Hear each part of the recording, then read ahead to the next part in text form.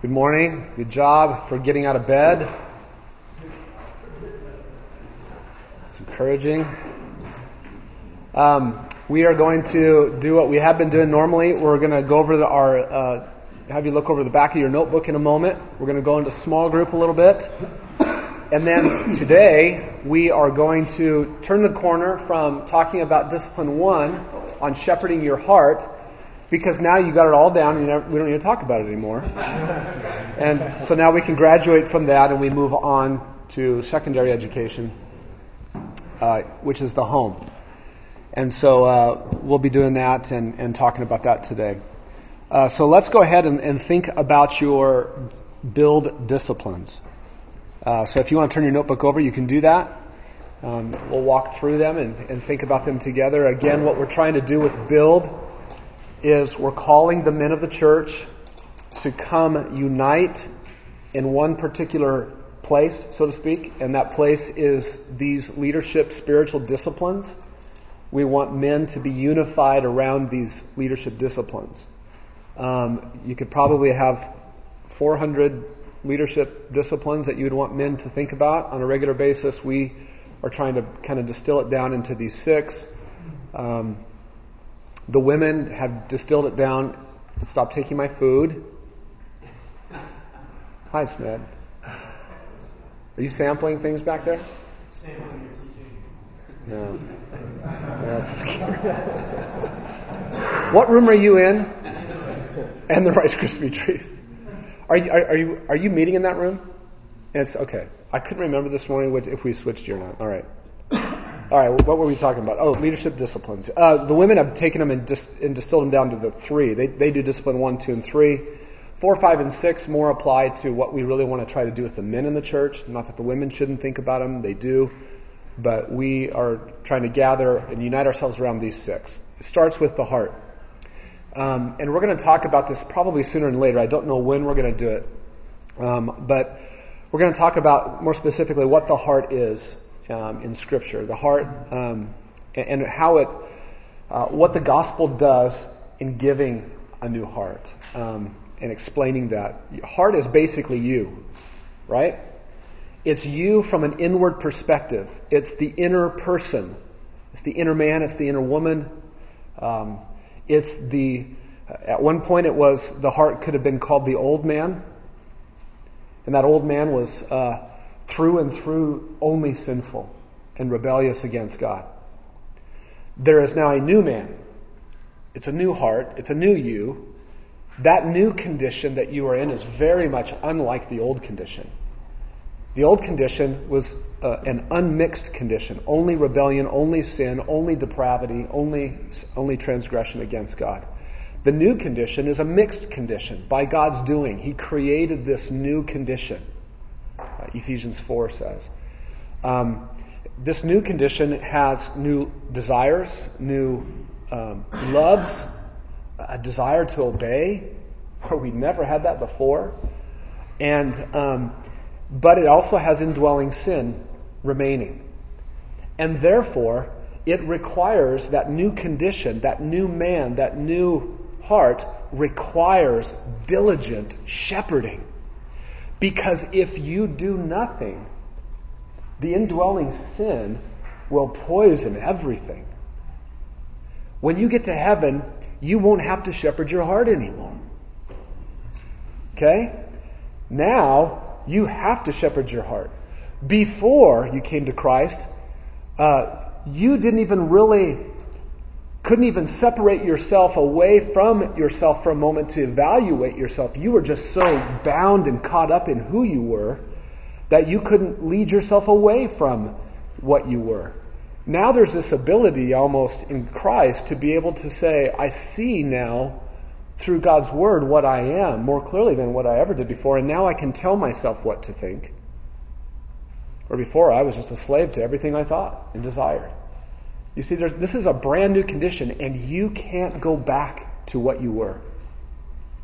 That is dead. It was buried with Christ. You were crucified with Christ, and it doesn't get off the cross and come back. You are a new person. You are a new creature in Christ. You must shepherd your inner person. on a daily basis. And God gave to us a tool to do that. It is His Word. And primarily what we're after is not just getting theological, biblical facts and truths and details. We are after getting the God of the Word. Because God made us for Himself. He saved us to Himself. We get Him, and the best way that we can have Him right now is through these letters He has written to us. Okay? So you shepherd your heart with the Word of God to get the God of the Word. As you'll see today, the heart of God, the expectation of God from the very beginning of Revelation and redemptive history is that the first place of impact that is felt by that kind of a man is the household. The household relationships feels that more than anybody else. You need to step into your home and lead and care for the body of Christ, or care for your family before you're ready to jump into the body of Christ and care for people there. So we'll talk about that today and do a survey through the Bible. The third discipline is the kind of man who is not playing leapfrog over his heart, not playing leapfrog over his family just to get to public looking like ministry or evangelism. Is the best man capable for that ministry outside the home is the man who has cared for his heart well, cared for his family well. That's the kind of man you want to step into the lives of people and care for people with the gospel. We'll get to that in December. The fourth discipline is really a summarizing of the first two, or a spelling out of the first three, I should say. It's really a spelling out of the first three through qualifications, primarily deacon qualifications, but also elder qualifications. You would be able to look through any of the deacon qualifications in 1 Timothy 3 and say, oh yeah, that one's about the inner man. That's about the heart. Oh, that one's about his household. Oh, that one's about how he deals with people. You'd be able to say discipline 1, 2, or 3. Okay? And so we're going to focus you in on those qualifications coming up, because we want qualified men ready to serve and lead in ministry in the body of Christ. That just doesn't happen. Men and you can see this in churches. Men attend the church, but if you don't be intentional with the men, and if you don't help the men to be intentional with their own hearts, they don't just grow into ministry leaders. You have to focus, you have to discipline, you don't just get in a raging river that's going down the mountain and do nothing and go upstream. You have to fight to get upstream. And in a church, the church needs to fight to get the men to go against the grain of their flesh and of the world and advance towards leadership in both the home and in the church. And we want qualified men who can be measured by these qualifications and say, yeah, the body assesses that this is a man who meets the qualifications for ministry. Discipline 5 is about the hermeneutic.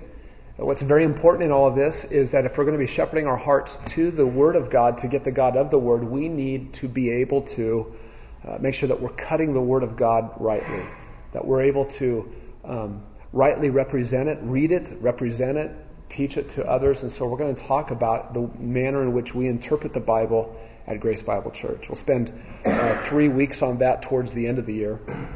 And really, that's just...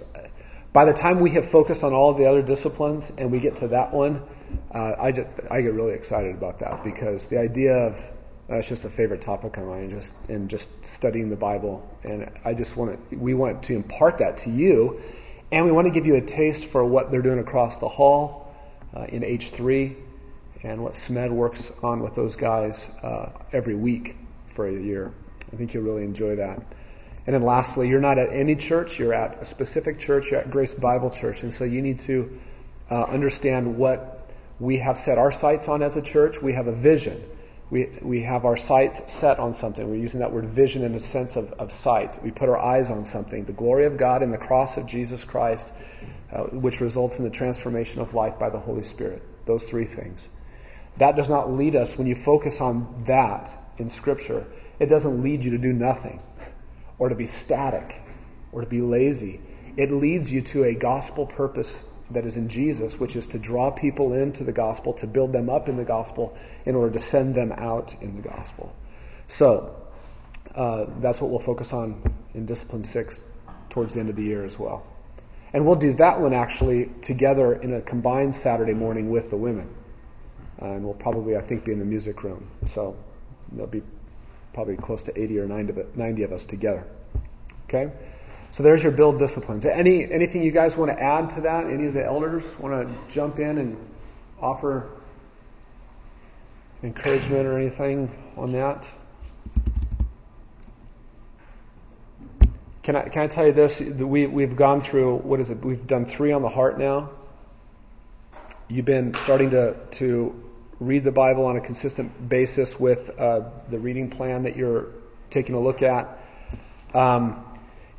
You're gonna be discouraged at points by what you see and don't see in your heart. Okay? And we know that, and we want to come alongside you and be an encouragement to you. And I need brothers to come alongside me in this as much as you do. Okay? Elders need to be leaders in these disciplines. They need to have these in their lives in a way that they can say to the men of the church, follow me as I'm following Christ in this way. But we still, even as elders, need encouragement with this, and we need help. And so as ones who need help, we want to come alongside you and help you. So if you're really discouraged and you feel like you don't even maybe know and understand what we're talking about in regards to shepherding your heart with the Word of God, what does that look like? Come and talk to one of us. And or even together, guys, there's nothing wrong with getting together with a brother and saying, let's read the Bible together out loud. And let's try to do this in a way that we can almost kind of train each other and learn from each other how we're doing this. As you read, before you read, ask God to show you Himself. God, don't let me just read this account and just, I've read this 100 times. No, God, surprise me once again with you. God is always lurking in the text somewhere. And He doesn't even have to be named. And you can see Him at work in the lives of orchestrating events and stopping men and raising others up. And He doesn't even have to be mentioned. And He's there. Do that together. Stop and pause as you read the Bible together. Give each other help in that way. There's nothing wrong with that. That's a wise thing to do. So come alongside each other in that way, okay? And certainly ask an elder for help if you want to, okay? We'd love to do that. All right, so what we're going to do is you're going to break into small groups today. As I said earlier, we're going to turn the corner this morning from Discipline 1 on shepherding the heart to Discipline 2, which is shepherding the home. And we're going to do what we've done at the beginning of, what we did at the beginning of the Discipline 1, introducing it. We're going to do a biblical survey. Rather than be in one text, we're going to work through a lot of texts. And the reason for that is because we want to try to ask ourselves, what do we see about God's heart in Scripture overall for the household? So that's what we're thinking. As we do it, again, we're going to be modeling for you basically the hermeneutic that we're convinced of, the way of interpreting the Bible the way we should, and that is we're going to be moving from left to right. Okay, we're going to walk from the Old Testament forward into the New Testament. We need to always end in the New Testament because we do not live under Noah's purpose that God had for him. There are certainly similarities between what Noah was supposed to do for God and what we do for God as believers. We do not live under Abraham's purpose. Certainly there are similarities. We believe and we are declared righteous just as Abraham believed and was declared righteous. We don't live under Israel's purpose as spelled out in Mosaic law for them. We live under the gospel purpose of Jesus. So in whatever it is that we're looking at and observing, it's helpful for us to move from left to right so that we don't neglect the Old Testament. So that we can see the heart of God there revealed, but so that we can also then make our way to the New Testament and see where Christ specifically commands us through His apostles how the church is to live. God revealed to Paul and the apostles what is the administration of the mystery, which is how is the church supposed to function. And so we need to make sure that we pay attention to that, and so that's why we move from left to right. Okay, so we're going to be doing that as we work through these sections. Before we do that, though, let's pray, because we have God's Word open, we're going to look at it, and we need help. So let's pray.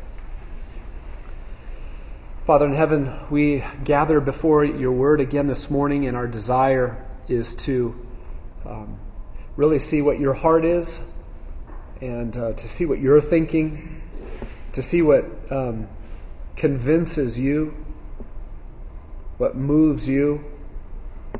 And so, God, we, especially in regards to the household and the relationships that are there, so Father, would you please come and meet with us?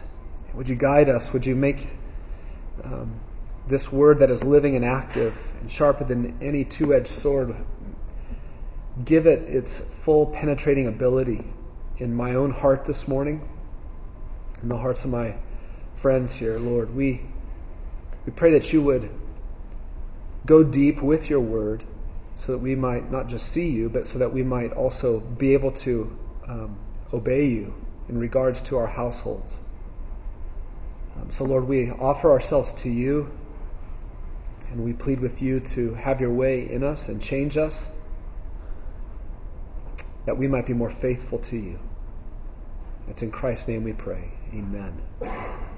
All right, I have 9 categories for us to consider this morning to help us see God's heart for the household relationships. So, number 1, the relationship between the heart and household relationships. Let's start with Exodus 20, verse 12, commandment number 5. The first place in the 10 commandments where the commandments turn and become more specifically horizontal, not just vertical, between us and God. First 4 commandments, next 6, horizontal. That is not to assume or conclude or teach that the horizontals have nothing to do with God. They have much to do with God, but they focus us on relationships, and in particular, the first relationship they focus on is with parent and child. Honor your father and your mother, that your days may be prolonged in the land which the Lord your God gives you. Look at verse 14. It's concerned about the husband-wife relationship, God is. You shall not commit adultery. And then he's even concerned that you think rightly about your neighbor's household. Verse 17. You shall not covet your neighbor's house. You shall not covet your neighbor's wife or his male servant or his female servant or his ox or his donkey or anything that belongs to your neighbor. And I say you, and I need to be careful when I do that because it's not you, it's Israel, right? But Israel was supposed to be very concerned that they were not looking at another person's household and all that is there and having greener grass syndrome set in. So, first of all, what we see here is God has just very specific ideas, right? He has very specific expectations for just this basic foundational relationship arena, the household. Early on when he, look, if you look at how many pages are before this in your Bible, this is very early on in your Bible, and he gives the most formalized body of regulations that had ever been seen in redemptive history up to this point in Exodus. I think the Jews counted somewhere, around 640 commands that they were given in Mosaic law. God is very specific with these formalized regulations, more specific than he'd ever been. And what he reveals to us is that he is thinking about household relationships. Okay, just bottom line. God is thinking about household relationships. And you see the same in Deuteronomy 5, but let's turn to Deuteronomy 4, the next passage to take a look at. Let's move to the right. Deuteronomy 5 is the repeat of the 10 Commandments, right? About a generation later, about 40 years later. But Deuteronomy 4, verses 9 and 10. Watch this.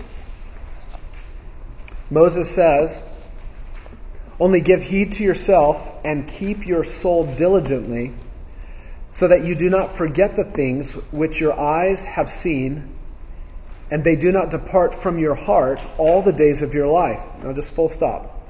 There's discipline 1 spelled out for Israel. Give heed to yourself. Well, what do you mean by yourself? Keep your soul diligently. Your soul, another way of describing who you are. And towards the end of that, so that they don't depart from your heart. That's you. Okay? So give heed to yourself. Keep your soul diligently, so that you do not forget the things which your eyes have seen, and that they do not depart from your heart all the days of your life. There's discipline 1. Look how the verse ends. But make them known to your sons and grandsons. Household relationships. Verse 10, remember the day you stood before the Lord your God at Horeb, when the Lord said to me, assemble the people to me, that I may let them hear my words, so they may learn to fear me all the days they live on the earth, and so that they may teach their children. So here's God revealing that the burden in the household is for parents to make sure their children know what it is that God did for the prior generation in redeeming them from Israel or from Egypt. Go to Deuteronomy 6. We'll see the connection again between discipline 1 and discipline 2. This is the Shema, the great Hear, O Israel, the Lord is our God, the Lord is one. Shema means hear. And notice what he says in verse 5. You shall love the Lord your God with all your heart, and with all your soul, and with all your might.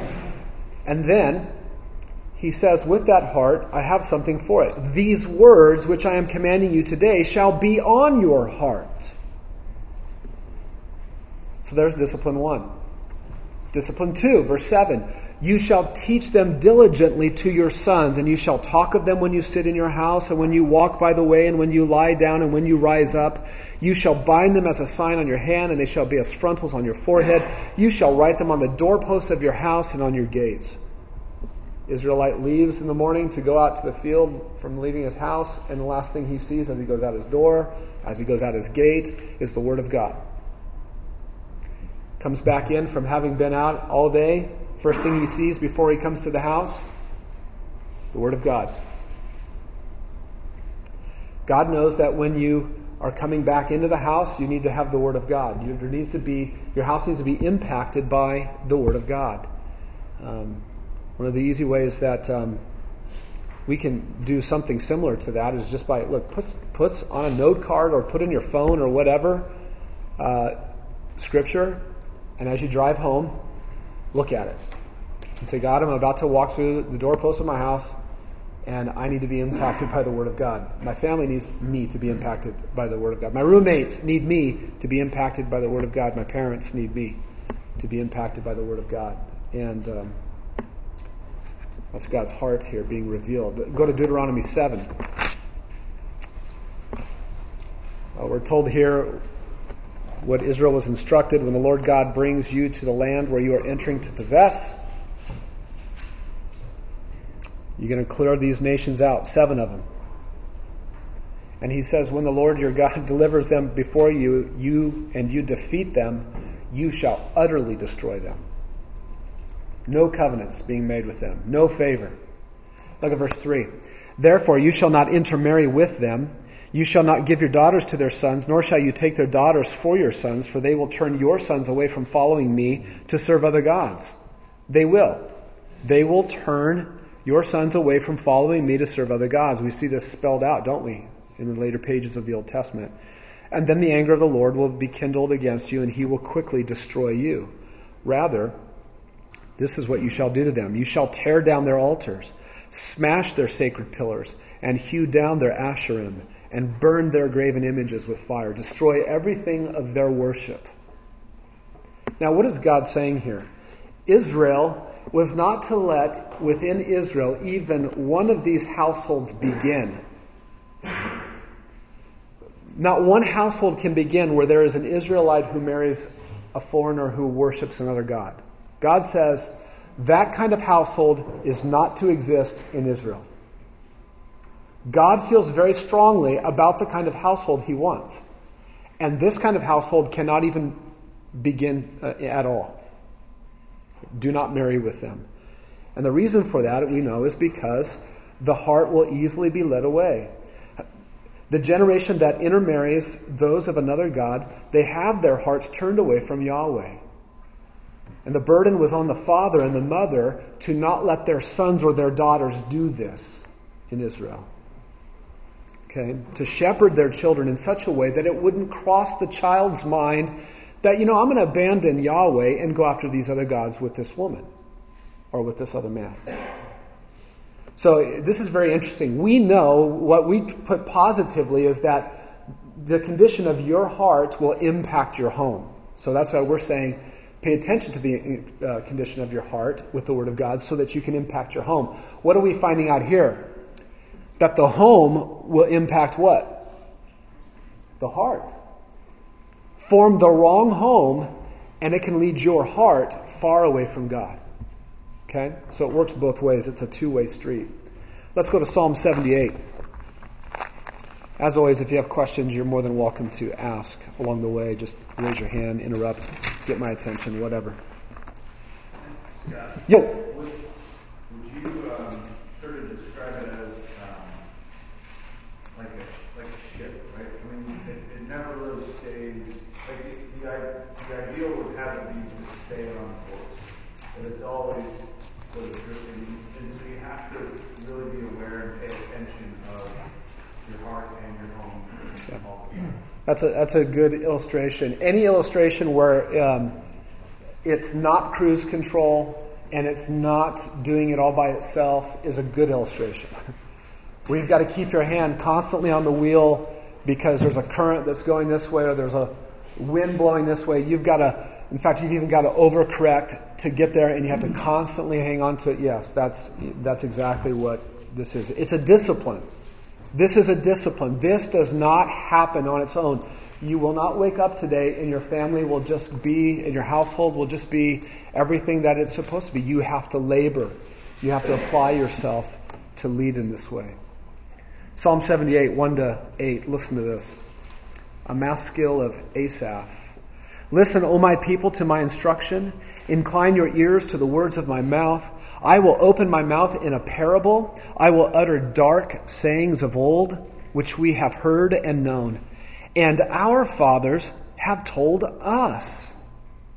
We will not conceal them from their children. In other words, my generation, our fathers told us, and I won't conceal them from their children. That's my generation, my contemporaries. But we'll tell them to the generation to come the praises of the Lord and His strength and His wondrous works that He has done. For He established a testimony in Jacob. He appointed a law in Israel. This is the word of God, which He commanded our fathers, that they should teach them to their children, so that the generation to come might know, even the children yet to be born, that they may arise and tell them to their children. 3 generations. 4 generations, talking about the fathers before. Tell them what? Teach them what? Verse 7, that they should put their confidence in God. And not forget the works of God, but keep His commandments, and not be like their fathers, a stubborn and rebellious generation, a generation that did not prepare its heart. It didn't shepherd their hearts, and whose spirit was not faithful to God. So the inseparable connection here between a man's heart for Yahweh and his obligation with his own children, it was undeniable in Israel. Go to the end of the Old Testament. Go to Malachi 4. Malachi is easy to find, right? Matthew, and then back up 1 page. Malachi 4.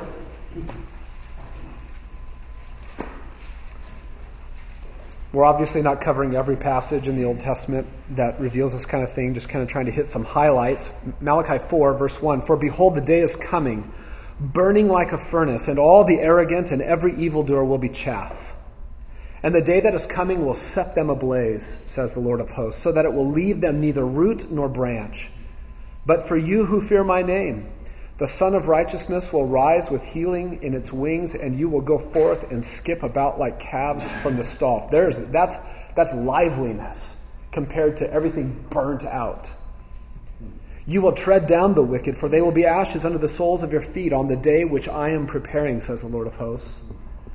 Remember the law of Moses, my servant, even the statutes and ordinances which I commanded him in Horeb for all Israel.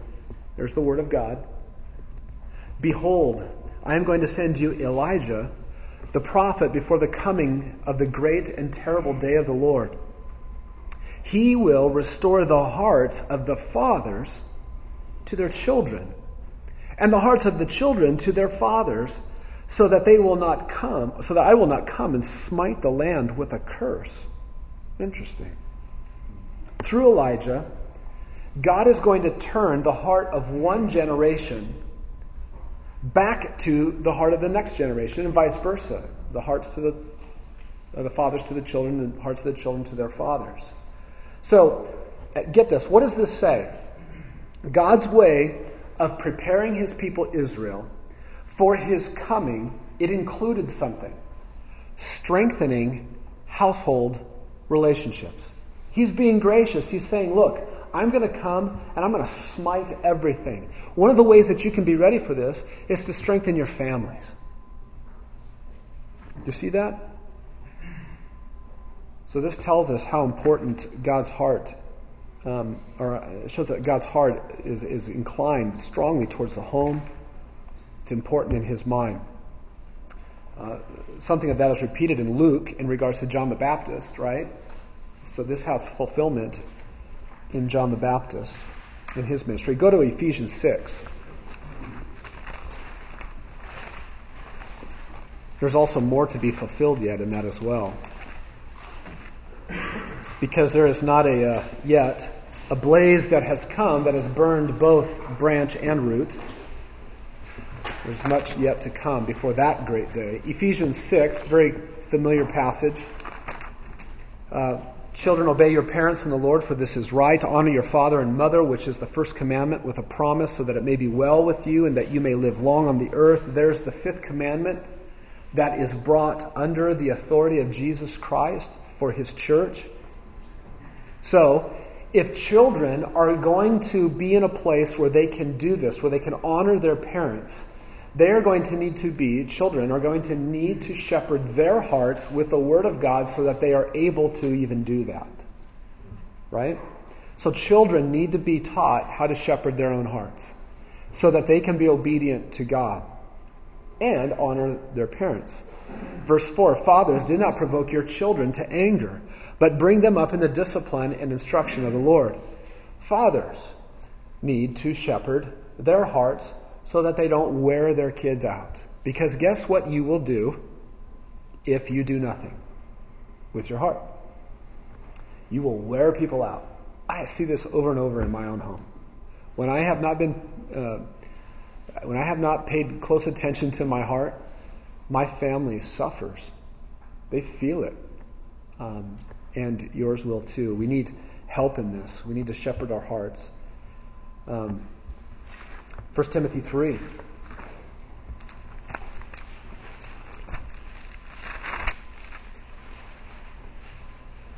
We're to the qualifications for elder. Starts off in verse 1 with, it is a trustworthy statement. If any man aspires to the office of overseer, it is a fine work he desires. An overseer then must be above reproach, the husband of one wife. There's a household relationship. Temperate, prudent, respectable, hospitable. Uses his house there. Able to teach. Not addicted to wine or pugnacious, but gentle, peaceable, free from the love of money. Here we go. He must be one who manages his own household well. What does that mean? This, keeping his children under control with all dignity. But if a man does not know how to manage his own household, how will he take care of the church of God? You see, there is a thought in God's mind that if you want to be able to tell if a man knows how to shepherd and lead the church, there's one place you need to look first, and that's at the smaller group of people that he's already caring for. If he can't care for the smaller group, how's he going to be able to care for the church? So, what is on God's heart? God's design in the church is to have men leading who have trained themselves to oversee their household relationships, to have men who won't play leapfrog over their wives and over their children as they engage in gospel ministry in the church. So that tells us again that God is thinking very much about the household relationship. Question? Yeah, is this comes with that the elder or whether or not the man has to necessarily be over a family and not just roommates? Yeah, that's a good question. It is the predominant reality in this day was that a man would get married and that a man would have kids. That does not mean that every man did, but that's if you're going to try to hit the biggest group of men, that's the group of men you're going to hit with instruction. When you instruct to that big target of men where most men are found, and this is true even I think still in our day, that's where most men are at, that does not necessarily forbid men who are not in that target pattern from the office of elder. This does not say by teaching positively about a man who is married and has kids, it does not forbid a man who is not married or does not have kids to be in the office of elder. It just says that if he is one of these men, he must be this kind of a man. Right? Jacob? And similarly, just how you look at the household of an elder, you look at the sphere of influence that he has throughout every hour, most hours of his life are going to influence that household. You want to see how that man's going to influence the lives of people? Look at his children. Look at his wife. If you're a single guy, look at his roommate. See what that kind of house looks like. So Yeah. I think it does have application. That's not what Yeah. we're speaking to. The principle is application. Evaluation. A single man. That's good. The opposite of what That's good. Yeah. In the same way that it doesn't have to be a man he doesn't have to be married to be an elder. So yeah, it speaks positively to what more most men are at, but it doesn't forbid men who are outside that. Okay, that's category 1. Category 2, short one. One Old Testament man who grasped God's heart for the family and home. I picked him not because he is the only one, but because he is a very obvious one. And if you'll notice as you look down to next to number 3, Old Testament failures to grasp God's heart for the family and home, you notice that there's quite a few more, and that's because the Old Testament is full of them. So let's look at Joshua first as a positive example. Joshua 24, verses 14 to 28. We won't read all of that. Let me back you up to Joshua 24, verse 1. Sometime this will be an interesting study for you to do. Just research the place Shechem. In verse 1, Joshua gathered all the tribes of Israel to Shechem. And he called for the elders of Israel and for their heads and their judges and their officers, and they presented themselves before God. Now, what's going on here? Where is this setting? It's the last chapter of Joshua. They have conquered the land. They are in, and he says, I want all the leaders, I want all the people at Shechem now. You need to ask yourself, why Shechem? Okay? Shechem is a place back when Jacob came back from having been with Laban and his whole family. He went over as one man and he came back a big company. He came to Shechem and there's an oak tree there. And he said, give me all of the idols. Give me all the idols. Family gave him all the idols. He dug a hole and he buried them under the tree in Shechem. Joshua says, everybody at Shechem, they know what's coming. Look at verse 2. Joshua said to all the people, thus says the Lord, the God of Israel, from ancient times your fathers lived beyond the river. I'm talking about Terah, the father of Abraham, and the father of Nahor, and they served other gods. Then I took your father Abraham from beyond the river, and I led him throughout the land of Canaan, and multiplied his descendants, and gave him Isaac, etc., and he starts to walk through the whole story. Now, verse 14. Now therefore, fear the Lord and serve him in sincerity and truth, and put away the gods which your fathers served beyond the river and in Egypt, and serve the Lord. Okay, you've been in Egypt? You've been delivered out into the wilderness? We got the law? A whole generation. We had to wait a generation before we could even get into the promised land because we built the golden calf and wanted to go back? We've now conquered the land, and we still have in our midst the gods of Abraham and Nahor before they were called out. What? Joshua sees this. So he calls him back to Shechem. He says in verse 15, if it is disagreeable in your sight to serve the Lord, choose for yourselves today whom you will serve. Look, I'm calling you the fork in the road, Joshua says. What are you going to do? If it's disagreeable to you to serve Yahweh, then go serve your God, your other God. Whether it's the gods which your father served beyond the river, or the gods of the Amorites in whose land you are living. So what does he do? He points them in two different directions. He says, look, make your decision. You either serve the gods from your past that we're still hanging on to, or serve the gods of the Amorites in the land that we just came into. And of course, he doesn't want them to serve them, but he's saying, look, it's time to, you can't have this blending.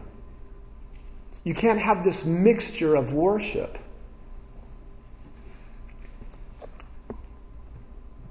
He says, but as for me and my house, we will serve Yahweh.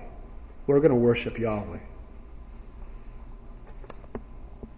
And their answer is interesting in verse 16. I want to explore this a lot more. And notice that what they don't say. They don't say, okay, we're going to throw away those gods and only worship Yahweh. Look what they say. Far be it from us that we should forsake Yahweh to serve other gods. And the way they talk is like, we're not forsaking Yahweh. We've got these other gods, but we're not forsaking Yahweh. We worship Him too. And so he keeps going back and forth with him in this little kind of discussion. He just said, you can't do it. You can't do this. And they keep saying, oh yeah, we can. You can read that chapter. But Joshua is a man who stood against the tide, where everybody around him was not supposed to be worshiping other gods, but they were. And yet his household was different. Let's talk about some Old Testament failures. Let's go back to Exodus 4 and look at Moses. Now, Moses was not an altogether complete disaster, but he had a disastrous moment. This is one of those passages that you read and you kind of go, that's a weird thing. Where did that come from? Why does God do that? Why does He put little snapshots like this in? Look at chapter 4, verse 21. Remember, he has just appeared to Moses, and he said, look, it's time to go back. I'm going to get my people. I've heard their cries, and you're going to be the guy. Moses says, I don't want to be the guy. And God says, you're still going to be the guy. Let's go. So he packs up Zipporah and his family, and they start to head back. Verse 21.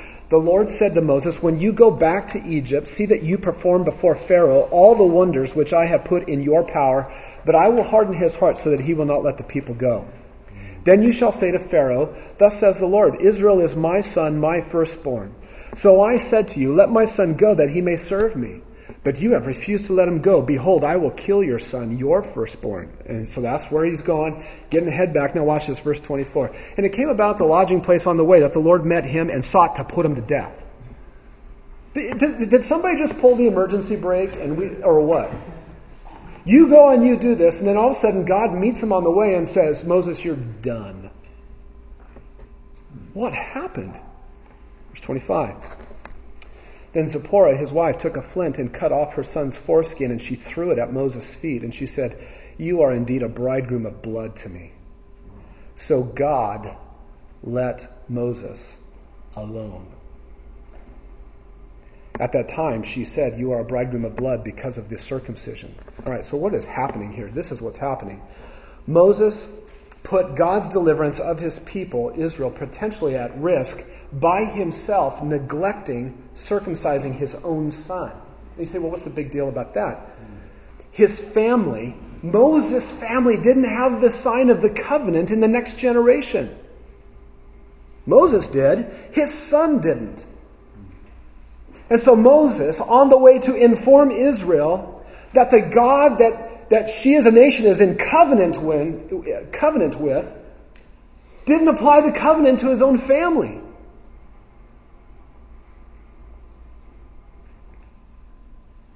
Could a covenant-neglecting man speak for the covenant God to his covenant people when his own son doesn't even have the mark of the covenant? God says, you're done. I'm not going to have that. And this is where you praise God for godly, obedient wives. That's a falter in Moses' life. Let's go to 1 Samuel chapter 2 and look at the poor example of Eli. 1 Samuel chapter 2.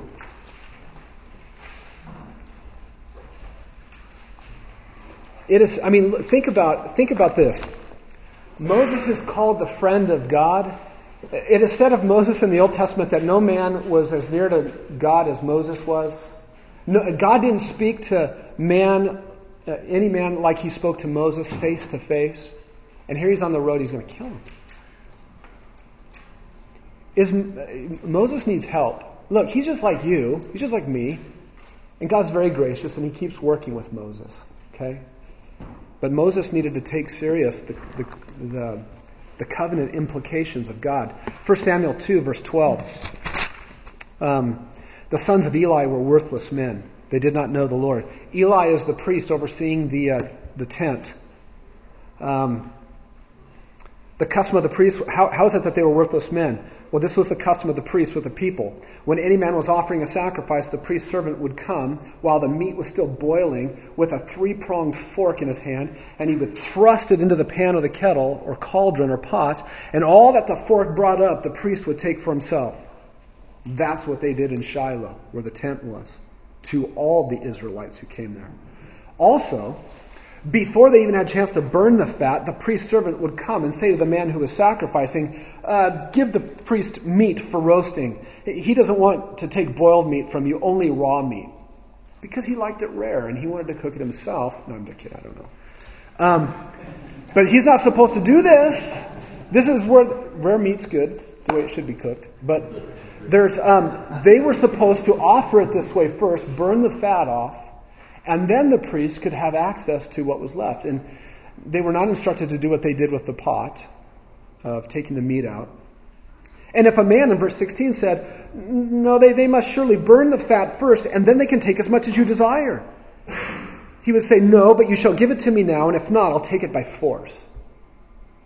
So this is what Eli's sons and his son's servants are doing. Summary, thus the sin of the young men was very great before Yahweh. For the men despised the offering of Yahweh. They didn't care what God said to do with it. They just wanted the meat. That's what they were doing. Jump over to verse 22. Eli was very old, and he heard all that his sons were doing to all of Israel. He heard it. Did he not see it? Where was he? It took him hearing about it from somebody else. He heard all that his sons were doing to all Israel, and how they lay with the women who served at the doorway of the tent of meeting. This is God's tent. God was shaking a mountain in the wilderness, and he told him, get away from the mountain, don't touch the mountain. God was swallowing up this mountain with his glory and his presence, and then he tells Moses and the elders, I want you to build a tent, because my presence that's swallowing up this mountain I'm going to put it in a tent in the middle of you. And you carry that with me. What? God, you're swallowing up a mountain. This mountain can't even handle your presence, and you're going to come and dwell in a little tent? That's this tent. There are women who are at the doorway of the tent, and these priests are sleeping with them. Okay, grasp this. No, my sons, the report is not good, which I hear. You think? Drop down to verse... Oh, and we have to read this. Verse 26. Now the boy Samuel was growing in stature and in favor both with the Lord and with men. Every time that Eli's sons are mentioned, then Samuel's mentioned as a boy. And he's always mentioned as the positive, the good example. Every time he is mentioned first, what's followed by that in 1 Samuel is, and Eli's boys were terrible. Okay? Drop down to verse 29. Here's what happens next. A man of God, some kind of a prophet, comes to Eli, and he confronts Eli, and he says, why do you kick at my sacrifice and at my offering which I have commanded in my dwelling, and honor your sons above me? You honor your sons above me. How? By making yourselves fat with the choicest of every offering of my people Israel. Therefore the Lord of God Israel declares, I did indeed say that your house and the house of your father should walk before me forever. But now the Lord declares, far be it from me. For those who honor me, I will honor, and those who despise me will be lightly esteemed. Behold, the days are coming when I will break your strength and the strength of your father's house, so that there will not be an old man in your house. Wow. You honor your sons above me. You see, that's a helpful clarification for us to get at this point in the Old Testament, because what God is doing, with all of the emphasis that he's saying on the home, shepherd your household, make it the focal point, run there, focus there, bring the Word of God to bear there. This is a helpful clarification. What he is not talking about is honoring your family above God. Okay? Yes? It seems like God changed his mind on this, and people say God is immutable, so why would he change his mind from promising that to renewing that promise? Are you saying he didn't fill this out? Yeah, because it says that I promise that your house, Oh, I see. Yeah, that's, the Bible is full of sections like that and expressions like that represent God to us like the way that we represent and are before each other. This is a way God did make this promise to his family. Did he know in his sovereignty and knowing all things that this was going to happen? Yes, he did. And he's saying, and I'm not going to do that anymore. And this is a way for God to express, for the writer of Scripture to express God in terms like we are, so that we can understand. We are not to imply from this and take from this that somehow God had a plan that was immutable and now it did change now. No, this is how he planned it to be all along, and it revealed it itself in time in this way. And so he certainly revealed at some point to the priest, to Eli's house, that your house is the family. And then with this, he says that promise no longer stands. Any of you guys have another way you'd want to express that? He expounds verse 35. He says, I'm not done with my promise. It's not like I promised something and I'm just forgetting it. No, I'm going to raise up for myself a faithful priest who shall do according to all that's in my heart. So this promise I made you, it's not on your house anymore, because your house has proven itself not to be that kind of house. And I will build for him a sure house, and he shall reign now until my anointed forever. He's not done with the promise. Right. It looked like he was promising one thing. And God does this sometimes. He looks like he's promising one thing, and he says, what you thought I was promising isn't quite what I was promising. I have something even better than I'm promising. Great. David. Yeah. I think he's talking about Solomon, but he's not really. He's talking about something even better. Right. And what's his point? What's he doing? With progressive revelation, he makes you keep seeing, okay, so there's something more. Because who's he talking about in verse 35? I'll have a faithful priest who will do according to what is in my heart and my soul. I will build him an enduring house. He's talking about Samuel. And as you're about to see next, Samuel's not the guy either. So what do I have to do? I have to keep reading. Because there will come a priest. And he will be faithful in all of God's household. We read that last time. Hebrews 3. It's Messiah. Okay? So let's go to this next one. Let's go to Samuel. 1 Samuel 7. Verse 15. Now Samuel, he grows up and he judges and is a priest and is kind of a prophet, and he's kind of all bound up together in several of these different offices, and he judged Israel all the days of his life, 7:15. He used to go annually on a circuit to Bethel, Gilgal, and Mitzpah, and he judged Israel in these places. Then his return was to Ramah, where for his house was there, and there he judged Israel, and he built there an altar to the Lord. That's an interesting statement. Chapter 8, verse 1. And it came about when Samuel was old that he appointed his sons judges over Israel. Whew, we're going to have some good boys now. Now the name of his firstborn was Joel, and the name of the second was Abijah, and they were judging in Beersheba.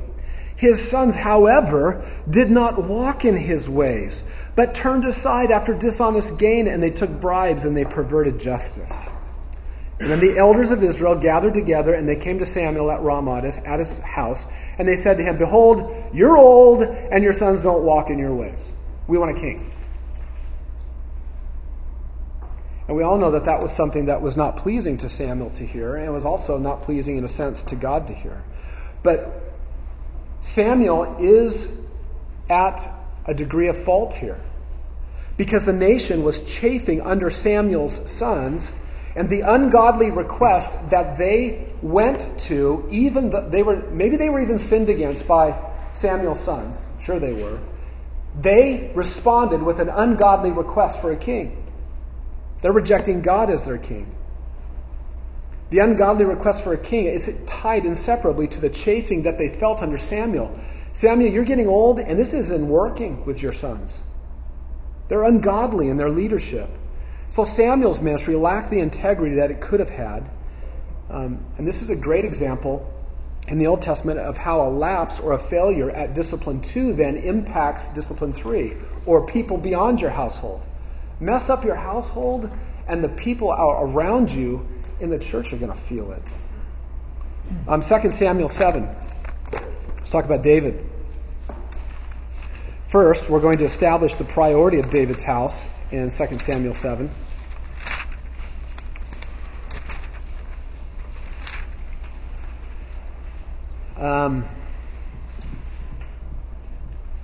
You know this.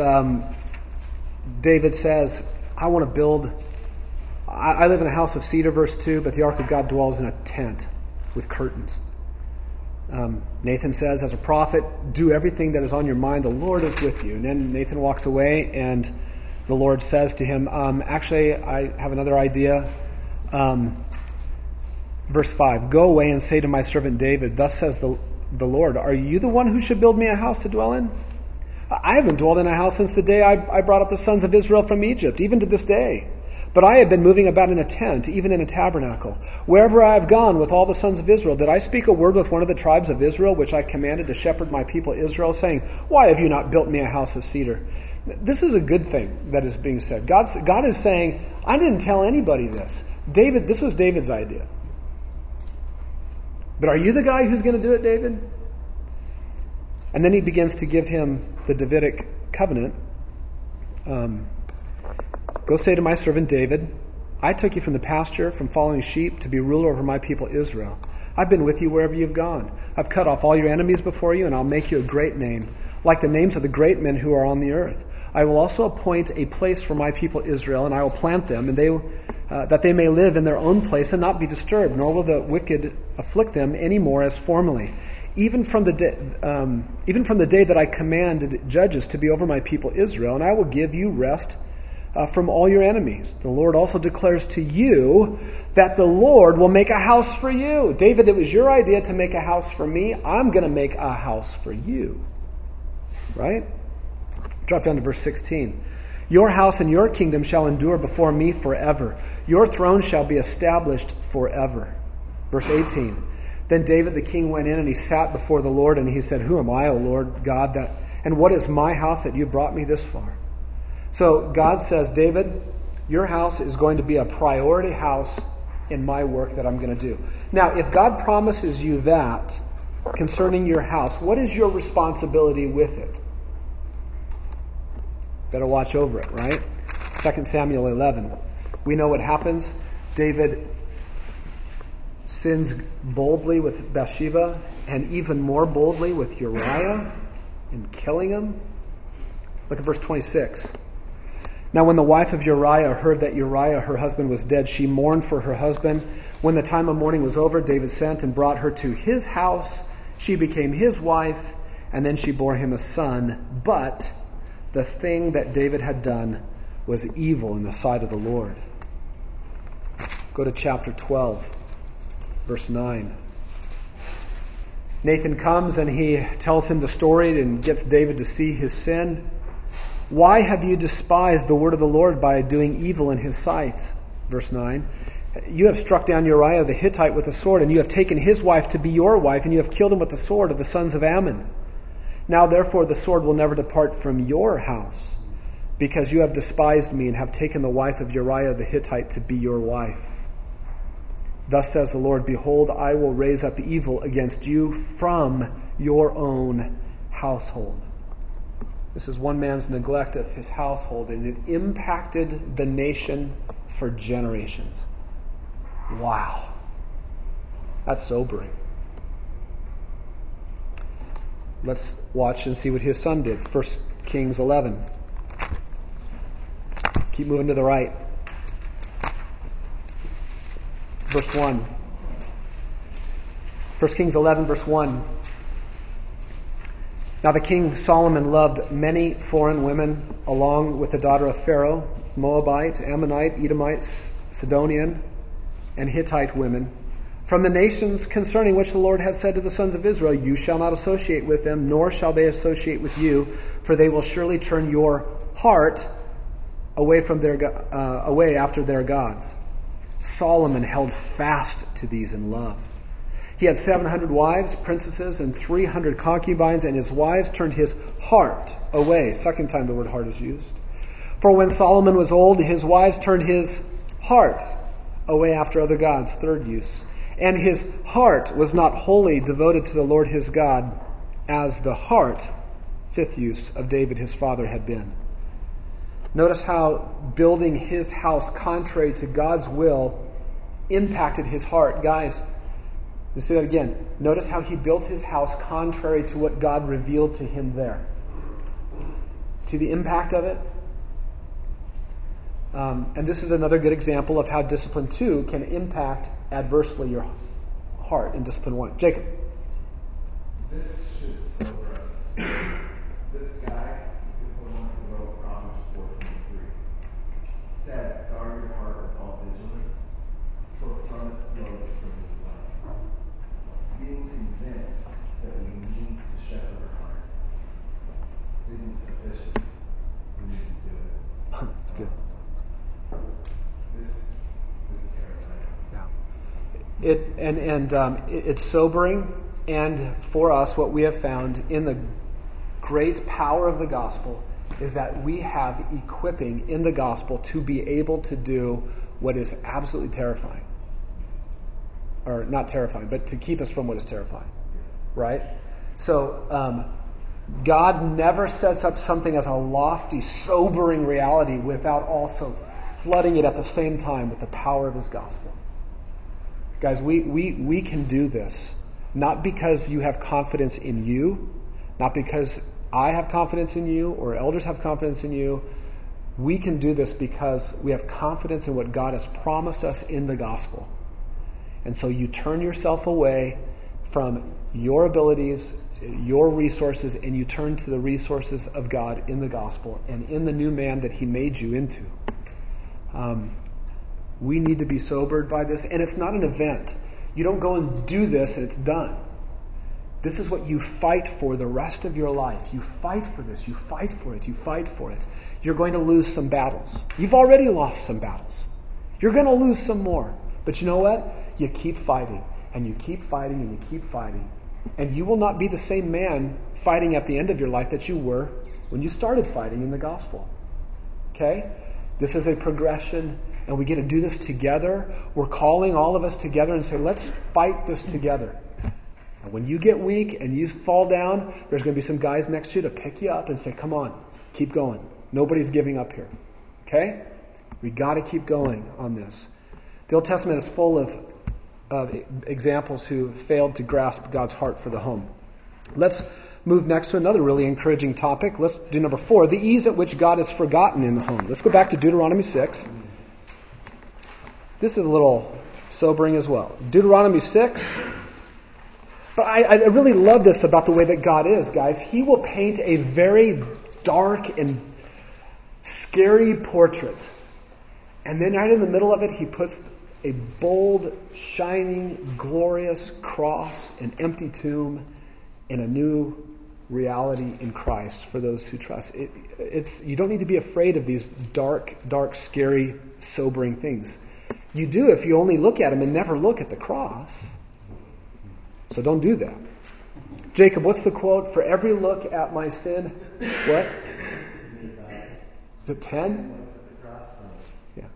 For every look that you look and you see something dark in your own heart, take 10 looks away to the cross. To what God did. That's how you preach the gospel to yourself. Go back to the light of God's work. Deuteronomy 6, verse 10.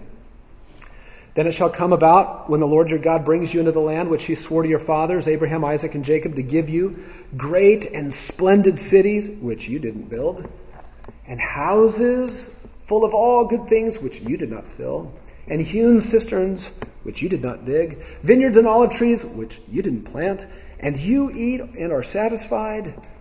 That's when you need to watch yourself, Israel, that you do not forget the Lord who brought you from the land of Egypt out of the house of slavery. So when you're sitting in that house and you're kicking back on the porch and you're thinking about, this is the good life, that's when you need to watch. Go to chapter 8, verse 10. When you have eaten and are satisfied, you shall bless the Lord your God for the good land which he has given you. Beware that you do not forget the Lord your God by not keeping his commandments and his ordinances and his statutes, which I am commanding you today. Otherwise, when you have eaten and are satisfied and have built good houses and lived in them, and when your herds and your flocks multiply and your silver and your gold multiply and all that you have multiplies, then your heart will become proud. And that's when you will forget the Lord your God who brought you from the land of Egypt and out of the house of slavery. He is saying, look, you're going to get these houses that you didn't even build, and some of you are going to go build houses and you're going to go live in them, and you're going to have this wonderful household development thing that's going to go on, and that will become the platform where you forget God. Okay? He's just telling them that ahead of time so that they can be aware of it and know it and fight against it. Now, let's go to number 5. Let's talk about the impact of one's faith on the entire household. One person's faith in the gospel and the impact it can make on the entire house. This is greatly encouraging. It helps balance out and complete the picture in Scripture of watch out, man. The house is a place where we can forget God. We can blow it greatly. I've got all kinds of Old Testament examples God could say of how one man messed up his whole family. Now I'm going to give you some examples of how one man or one person saved his family. Not he didn't save, but God worked through that one to save the family. Look at this. Acts chapter 10. This is Cornelius. Verse 22. They said to Peter, Cornelius, a centurion, a righteous and God-fearing man, well spoken of by the entire nation of the Jews, was divinely directed by a holy angel to send for you to come to his house and hear a message from you. So he invited them in, and he gave them lodging. And on the next day he got up and went away with them, and some of the brethren from Joppa accompanied him. On the following day he entered Caesarea. Now Cornelius was waiting for them, and he had called together his relatives and close friends. Cornelius is using his household like they did all the time back then. Everybody come to my house. There's a message coming that we've got to hear. Verse 44. While Peter was still speaking these words, he shares the gospel with them. It's like he almost didn't really have to say much at all. While he was still speaking these words, the Holy Spirit fell upon all those who were listening to the message. All the circumcised believers who came with Peter were amazed because the gift of the Holy Spirit had been poured out on the Gentiles also. So, here is an example in Scripture in the era of Jesus Christ that the house can become a platform for God's truth to impact everybody else. Cornelius, his entire household was impacted by one man's heart for God. Go just a few chapters to the right, Acts 16. God gives us an example of a woman this way. Verses 11 to 15 is the greater context. Look at verse 14. Paul is in Philippi. And a woman named Lydia from the city of Thyatira, a seller of purple fabrics, a worshiper of God, that means that she's not a Jew, was listening, and the Lord opened her heart to respond to the things spoken by Paul. So her heart came into full contact with the gospel of Jesus Christ through Paul. And when she and her household had been baptized, so her whole household has been affected by this as well. And she urged us, saying, if you judge me to be faithful to the Lord, come into my house and stay. And she prevailed upon us. Now, there's another example in the same passage of the jailer, the Philippian jailer. Look down at verse 22. The crowd rose up against Paul and Silas. The chief magistrates tore their robes off them and just started beating them with the rods. I've been reading background on the Greco-Roman world at this time, and these men would walk around with these rods. And they would walk through the city as these magistrates. And the idea was, that's the guy who has the authority of this city, and even as a representative of the Roman Empire in this province, to carry out justice. Just walked around with these rods. And that's what Paul got beat with here. So they get thrown in jail. The earthquake happens. Now drop down to verse 29. The soldier's about to kill himself because he knows that if the prisoners escape, they're going to kill him anyway, so he just would kill himself. Romans did this. They would oftentimes offer the person who was guilty the opportunity to commit suicide. They thought that was a noble way of carrying out justice. I'll either kill you or you can kill yourself. He called for the lights. He rushed in, and trembling with fear, he fell down before Paul and Silas. And after he brought them out, he said, "Sirs, what must I do to be saved?" And they said, "Believe in the Lord Jesus, and you will be saved, you and your household." And they spoke the word of the Lord to him, together with all who were in his house. And he took them that very hour of the night, and he washed their wounds, and immediately he was baptized, he and all his household. And he brought them into his house and set food before them and rejoiced greatly, having believed in God with his whole household. So here's another great example of one man who impacted his whole household. Jeff. How do we take that you and your household passage theologically? Expand on your question so I understand. What do you mean? Is that one man's believing going to save both him and his household? No, this passage especially is very clear that not only did he believe in God, but in verse 34, his whole household believed in God. So if you expand the context, just that one verse alone, which is often taken out of context. Yeah, and it's used for a justification of a lot of things, along with Lydia's as well, because Lydia's back in verse 15 does the same thing. It just says that she and her household were baptized. It's huge to leap from there and draw conclusions about equating baptism as a sign of the new covenant with circumcision with the old covenant. That's a huge leap, especially when a fuller passage in the same chapter spells out very clearly what is meant by that there is belief in the household. So it's not just Lydia believing and then everybody's baptized even though they may not have believed. No, what is meant is like what happened with the Philippian jailer. He believed, so did all of his household. He was baptized along with all of his household.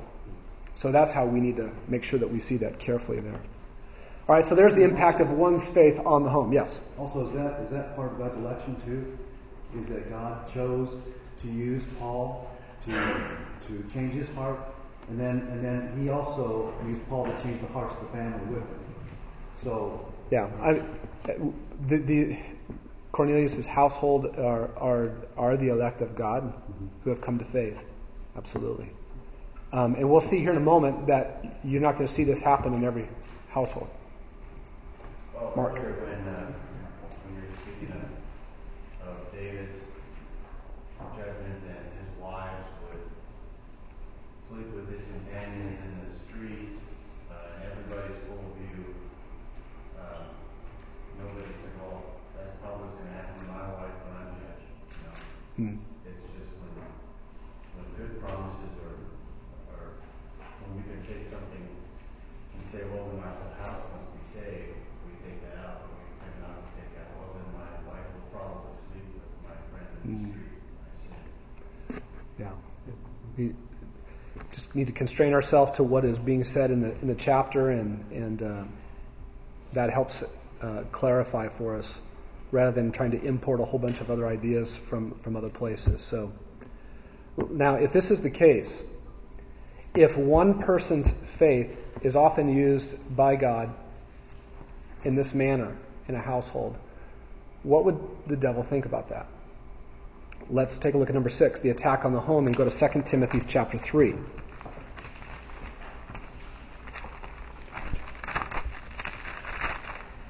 2 Timothy 3, we won't read the whole section, but look at verse 1.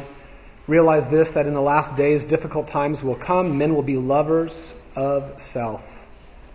Lovers of money, boastful, arrogant, revilers. They'll be disobedient to parents. There's household relationships again.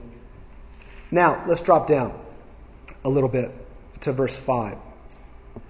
These men that I just described in verses 2 to 5, avoid such men as these. Why? Well, let me explain. Verse 6.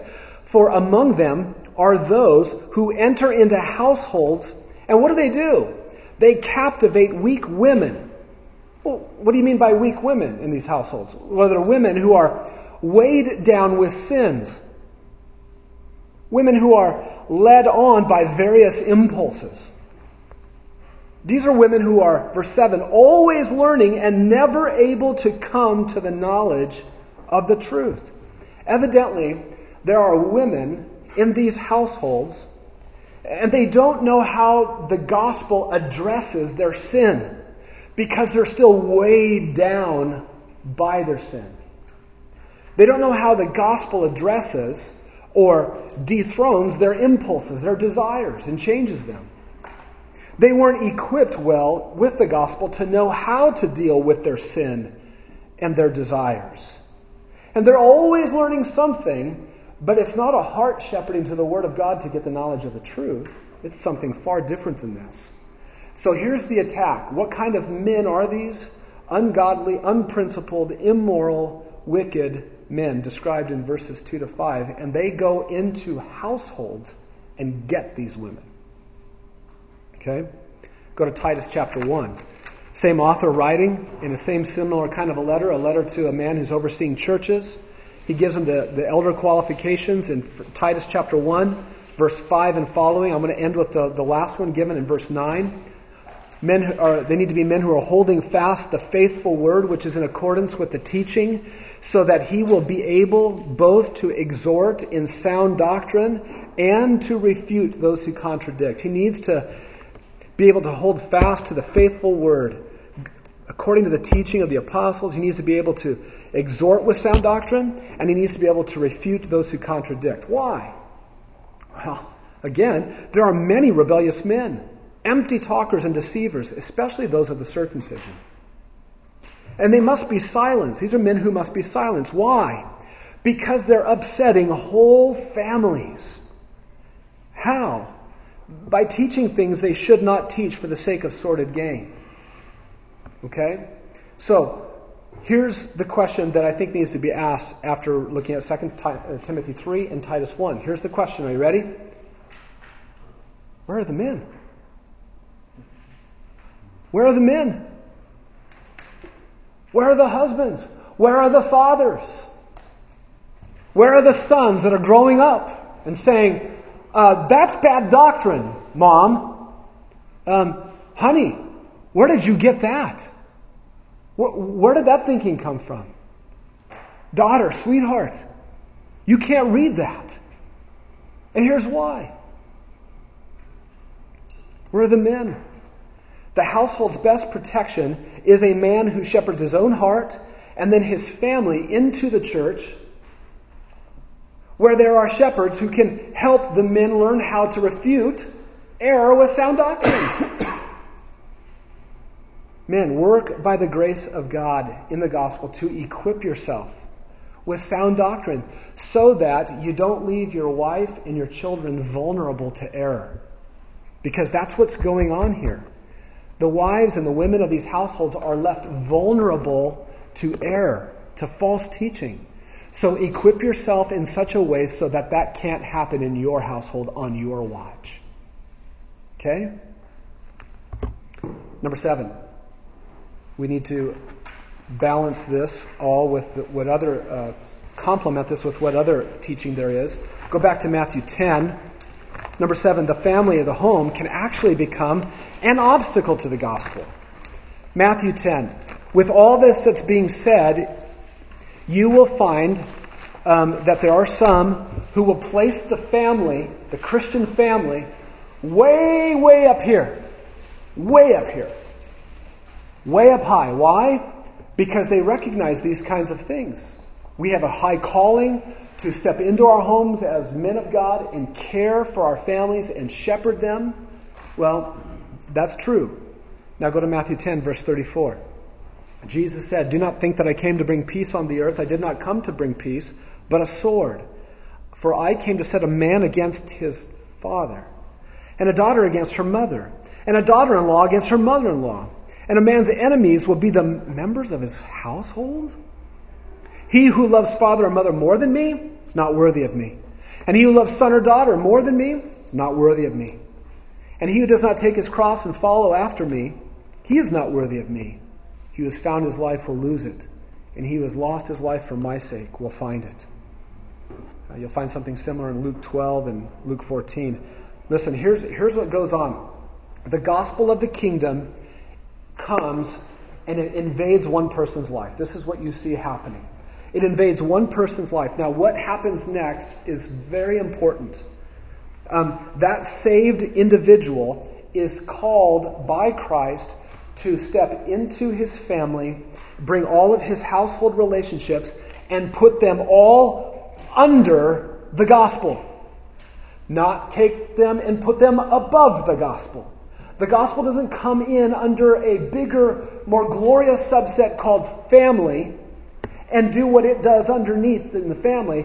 The gospel comes in, it is supreme over everything, and that individual who gets saved takes his household relationships and he pushes them all down under the gospel of Jesus Christ. In other words, what Jesus is showing here is by saying you can't honor your family above me, he is saying that the family is actually not the apex of God's plan right now. Is the family important to God? Yes, it is. Don't hear me say that it's not. But when you say that it's not the apex, you're not saying that it's not important at all. It's just not the most important thing. The gospel is the apex of God's plan. The family is what then? The family is a servant under the gospel supremacy and mission of the gospel, advancing forward in the world. Now, sometimes what we see in the New Testament here, with Cornelius, Lydia, and the Philippian jailer, sometimes the gospel, as the family pushes all of his household relationships under the gospel, what happens by God's grace and his sovereignty? The whole family comes to Christ. And Jesus is teaching that that is not always the case. Bring your family under the gospel, and in doing so, you might actually find that the members of your household become your enemies. Okay? The family, we need this complementary teaching with the other. Okay? Go to Luke 9, verse 57. Luke 9, verse 57.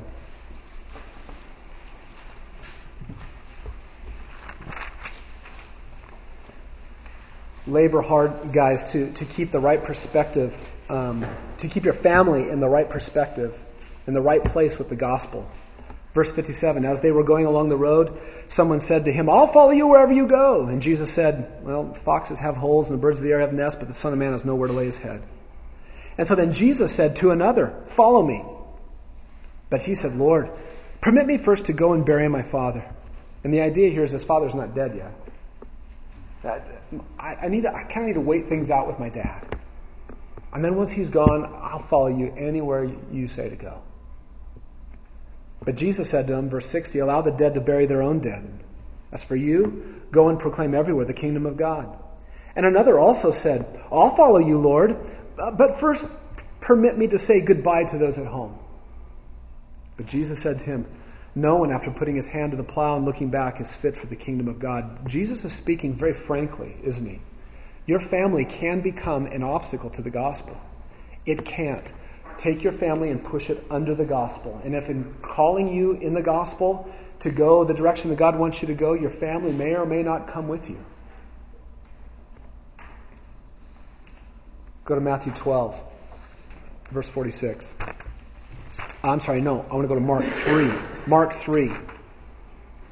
I'll let you look up the other passages, the parallel passages, but look at Mark 3. This is amazing. And this is so helpful to see the life of Jesus here, guys. Praise God that God became flesh. And he was a boy. And he was a son who had a mother.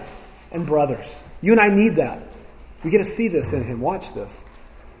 Chapter 3, verse 20. He came home, and the crowd gathered again. The crowd gathered again to such an extent that they could not even eat a meal. This was going on all the time. Wherever Jesus went, they were just flooded with the crowd, and it didn't matter what was going on. There's no way we're going to be eating now, guys. We're going to have to wait. Now, what happened when that took place? Verse 21. When his own people heard this, who's that? His earthly family, his kin. It's Mary and his brothers. When they heard this, they went out to take custody of him. He's not in his right mind. Yeah, we're gonna have a little family intervention. Have a crisis going on here. They're saying he lost his senses. Mary thinks Jesus has lost his senses. Now drop down to verse 31. Then his mother and his brothers arrived. You see, they were the ones when they heard this, they were off someplace else. Well, now they've arrived. And standing outside, they sent word to him inside because they couldn't even get to him. There's so many people. A crowd was sitting around him and they said, "Behold, your mother and your brothers are outside and they're looking for you." Answering them, he said, "Who are my mother and my brothers?" And the natural thing that everybody would have said is, Mary, and James, and there guys outside. And he looking about at those who were sitting around him, he said, "Behold, my mothers and my brothers. For whoever does the will of God, he is my brother and sister and mother."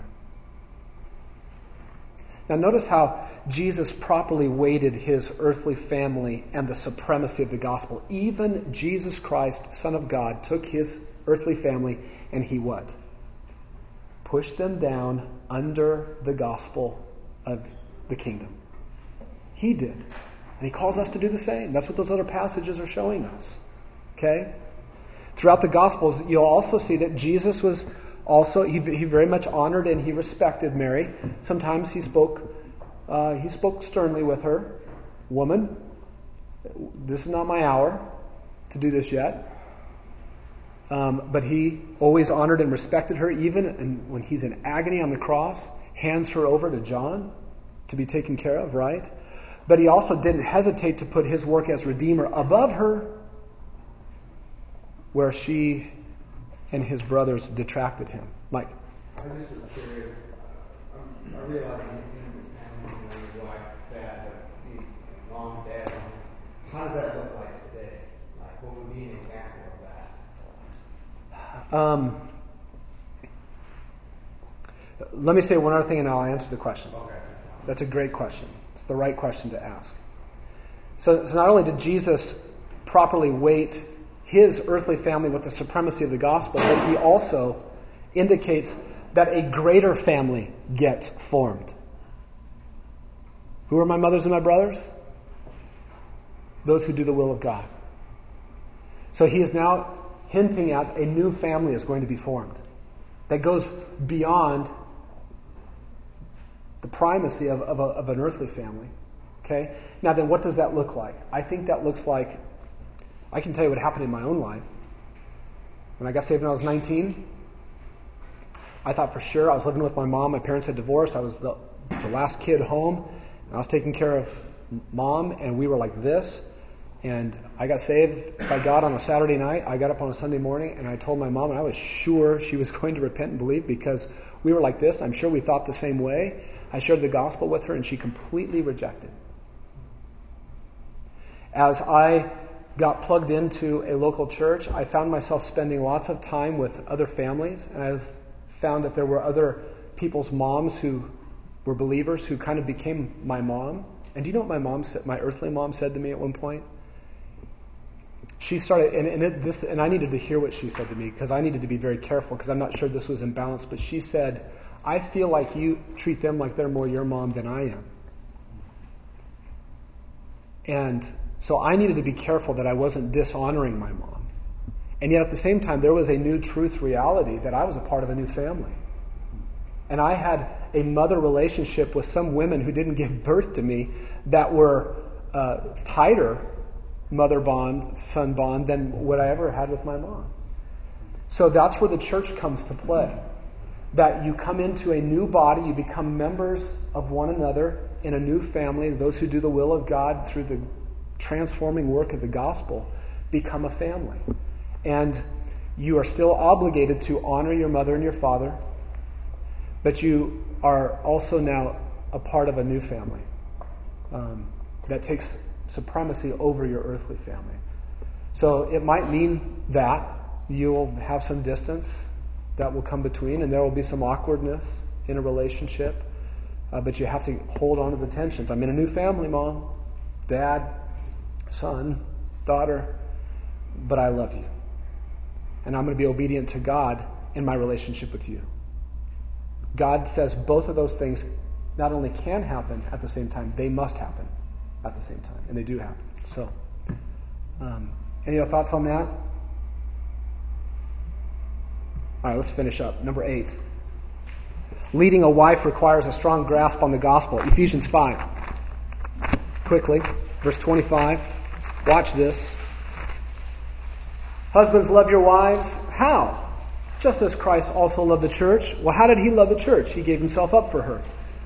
Why did he love her? So that he might sanctify her, having cleansed her by the washing of the water with the word, so that he might present to himself. I love that. He's going to present us to himself. In all her glory, having no spot or wrinkle or any such thing, but that she would be holy and blameless. Men, husbands, future husbands to be, spend the rest of your life developing a solid grasp on how Jesus loved the church so that your love for your wife can be what it's supposed to be. Okay? Leading a wife requires that you have a strong grasp on the gospel. So as we think about discipline 2 and you're stepping into your home, if you're going to be married someday or if you already are married, that requires that you have a strong grasp on the gospel because your love for your wife is to be reflective of his love for the church. Okay? If you look at verses 28 down through 32, Paul shifts the conversation now even more so to the church. Husbands ought also to love their own wives as their own bodies.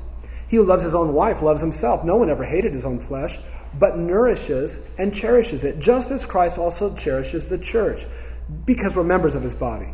And then he goes to the Old Testament to confirm this oneness of flesh. For this reason, a man shall leave his father and mother and shall be joined to his wife, and the two shall become one flesh. And Paul says, that's a mystery, that's great, but I'm not talking about a husband and wife's oneness. I'm talking about this in reference to Christ and the church.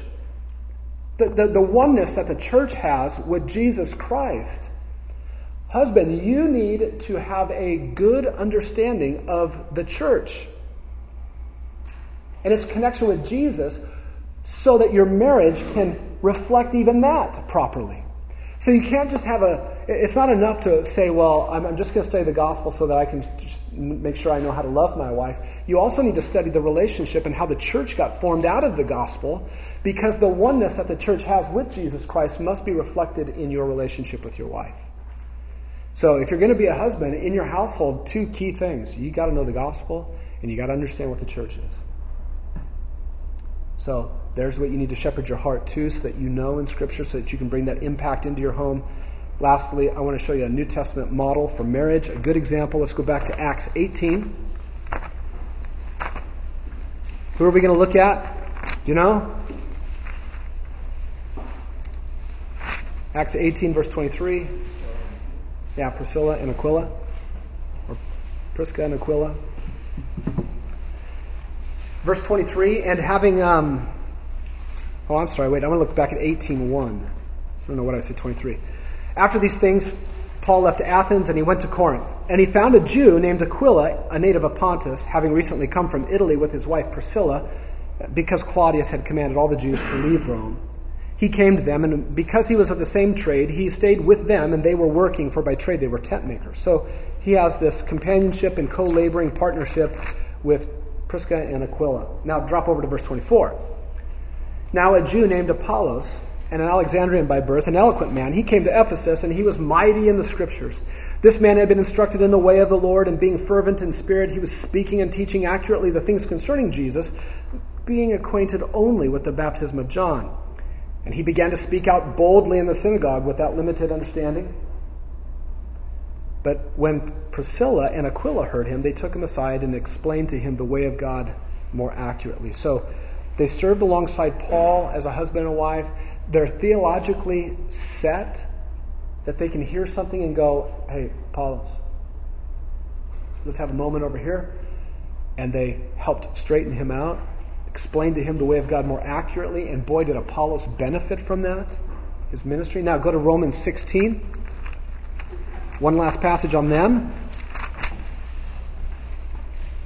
Paul, in his greetings at the end, he says in verse 3 of chapter 16, "Greet Prisca and Aquila, my fellow workers in Christ Jesus, who for my life risked their own necks. To whom not only do I give thanks, but also all the churches of the Gentiles. Also greet that church that is in their house." So evidently, their household was of such a nature and a character that it was easily a platform for the body of Christ, where the bigger relationships of family could be seen well. Their household was well suited for the church. I just thought about that this morning. Could you imagine your household being a place that is well suited for the church to meet in? Do you have that kind of do you want there to be that kind of gospel aroma in your home, with your family, with your wife, with your kids, with your roommates, that it would make sense for the people of God, the church, to be able to go, you know what, we need to meet in that guy's house. That's something to strive for together, guys. Now, side note on this. Did you notice whose name is mentioned first? 2 out of those 3 times? Okay, let me give you an example. In Matthew 1, verse 16, it's Joseph, the husband of Mary.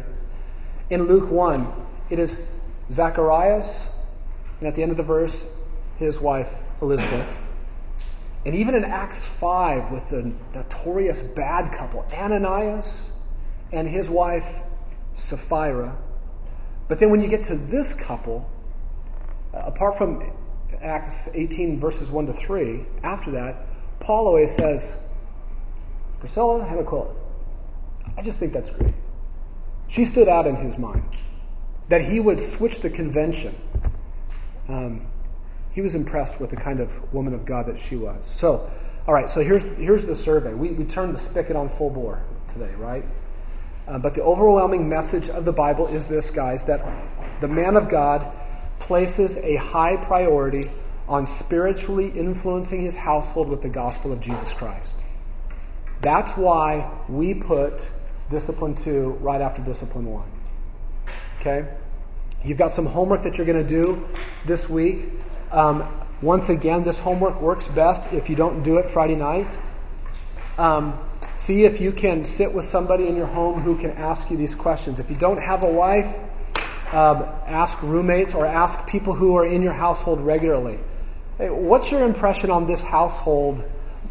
What impact do I have on this household? What aroma is in this household? Ask, those of you who have kids that are old enough to participate in this, ask your kids, son, what do you think about this household and the way that I lead it? That would be helpful if you can do that.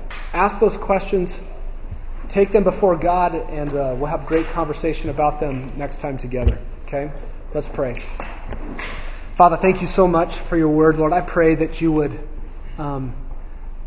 do 2 things this morning. Sober us and then lift us up. Lift us up in the gospel of Jesus Christ. Give us hope. And direct us to where the hope lies. It does not lie in our creativity, our ingenuity. It lies in the gospel of Jesus Christ. It lies in the equipping that you gave in this new man that we now find ourselves in by your grace.